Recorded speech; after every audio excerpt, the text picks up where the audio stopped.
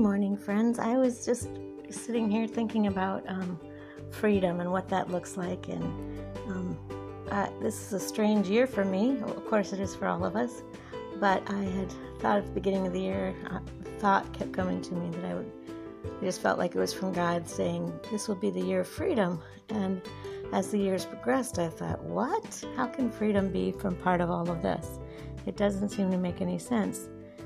And as I started going through all of this, and the cancer, and then the lockdown, and all of these various things, I thought, oh my goodness, how can this mean freedom? And then I started reading in the scripture words about freedom.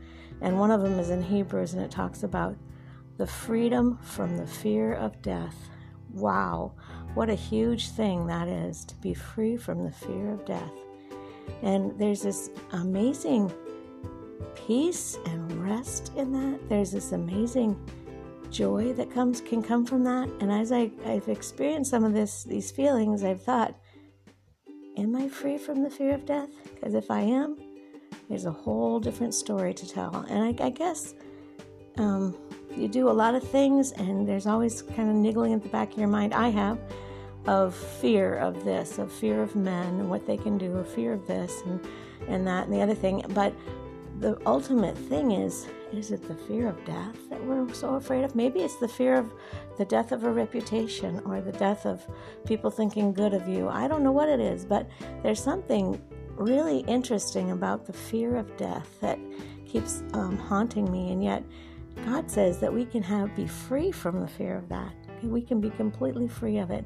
And as I've experienced relationship with Him and time with Him, there comes a sense of something peaceful and restful that I never understood before. Something that it's no longer striving to be a good person or a good Christian or a good mom, or it's more a resting in that God can make my mistakes into something beautiful. He can make the sin that I have in my life, some willful disobedience, He can turn that around. And as I repent and change, He can make this into something beautiful. And it's such an interesting paradox to face some really dark times and yet have the most sweet, peaceful relationship with God that I've ever had. Something so sweet and precious that I can't even imagine not having to. I don't know if I don't ever want to have to go through a hard year like this again, of course, but I wouldn't give it up for anything either, because of the things I've learned and the depth of how powerful that rest and that relationship is with God. And as I'm thinking about all of these things, I hope this makes sense, because it feels like I'm going from one topic to another, but it seems to be kind of interrelated. There's a restfulness in knowing that even though I walk through the shadow of the valley of death, I will fear no evil, for You are with me. And that is such a beautiful, comforting thing, that even though you might be even facing death, or you might be facing all kinds of turmoil, we can have this confidence of walking through this valley with someone. And sometimes I think, well, it's nice to have a companion in it, and I've often appreciated and am so thankful for the friends that have gone before, or the friends that are going through now with me.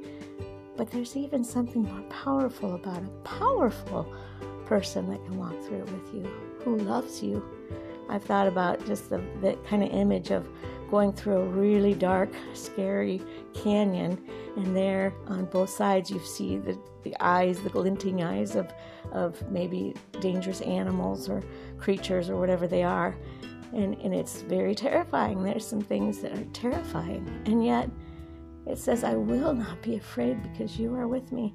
There's something so profound about that, to have someone who not only is loving you like nobody else can ever love you, but somebody that is as powerful, that can take care of you, that will guard and ward off evil and keep away the darkness. And there is just nothing like that, a feeling of, I have someone that is walking right beside me through every dark and terrible place I've had to go through. And it takes the fear of death away.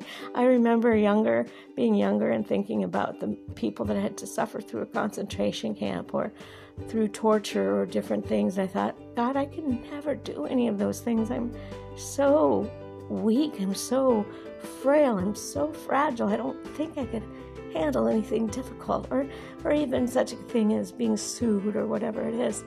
And yet I have had to face some things, nothing like concentration camps, nothing like torture. But the beautiful thing is, everything I've had to face that was so terrifying to me or scary, God was right there with me. I almost felt him holding my hand. I almost felt his connection that way, that I could go through this. I can go through a difficult and hard time because he is with me. He is literally physically with me. I feel his presence. And it's so comforting to me that I will not be afraid. I know now that there's many things that I don't ever want to have to face, and I pray that I don't. But if he asks me to walk through it, or if he allows me to walk through it, I know that I will have someone that right there beside me, holding my hand, guiding me, comforting me, protecting me. And there is such rest and freedom in that. Such a freedom of knowing I don't have to fear people. I don't have to fear other things. I have a God and a wonderful Heavenly Father who takes care of me. He pulls me close to him. And I love the verse in Isaiah says that he gently leads those that are with young, and he holds them next to him. He takes care of the people that are his, and he puts them next to him. And I've thought about one of the reasons that he does that as a shepherd, you pick up a lamb that is hurting or is going through something. Maybe he's stumbled, or he's too young, and you hold him close. And that is what my Heavenly Father does. He holds me close to remind me that I'm his and that he's mine and that we're okay together. I just hope today that you find in your heart this deep rest and this deep trust in him and this deep peace that you don't have to be afraid. There's something so profound in that. And you can bring your fears to him and say, I am afraid of this. Will you help me? And as he does, you will find such rest and peace in that. I hope this helps today. I hope it's not just rambling, but that you can find something that reminds you of how deep and sweet it is to trust and be close to Jesus.